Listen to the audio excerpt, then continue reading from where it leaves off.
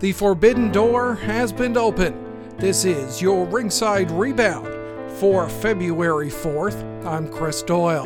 This past Wednesday night on AEW Dynamite, 4 different companies were represented on TNT as Impact, Tokyo Joshi Pro Wrestling, the National Wrestling Alliance, and AEW were all featured, including members of the TJPW roster as part of the Eliminator tournament to find a number 1 contender for the AEW Women's Championship.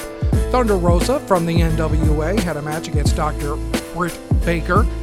Also, the Good Brothers appeared at the show as part of the main event. And then the big surprise, Kenta from New Japan Pro Wrestling attacked Jon Moxley at the end of the show to put more heat on the match between him and Moxley to take place on NJPW Strong in 2 weeks. This is the first time that 4 different companies have been represented on one television show in a very, very long time, if ever. It's going to be interesting to see how this goes along, and you can check that out. Also on NXT this past Wednesday night, Edge made an appearance hinting that maybe he goes after the NXT Championship at WrestleMania after winning the Royal Rumble. We'll keep an eye on that as well. Plans are underway for episode 3 of Ringside Rewind.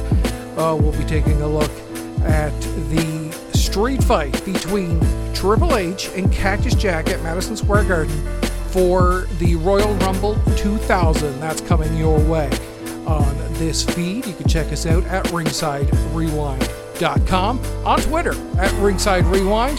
I'm at CD Lawrence, and Snags is at Snaggle J. This has been your Rewind Rebound. Until next time, be kind and rewind.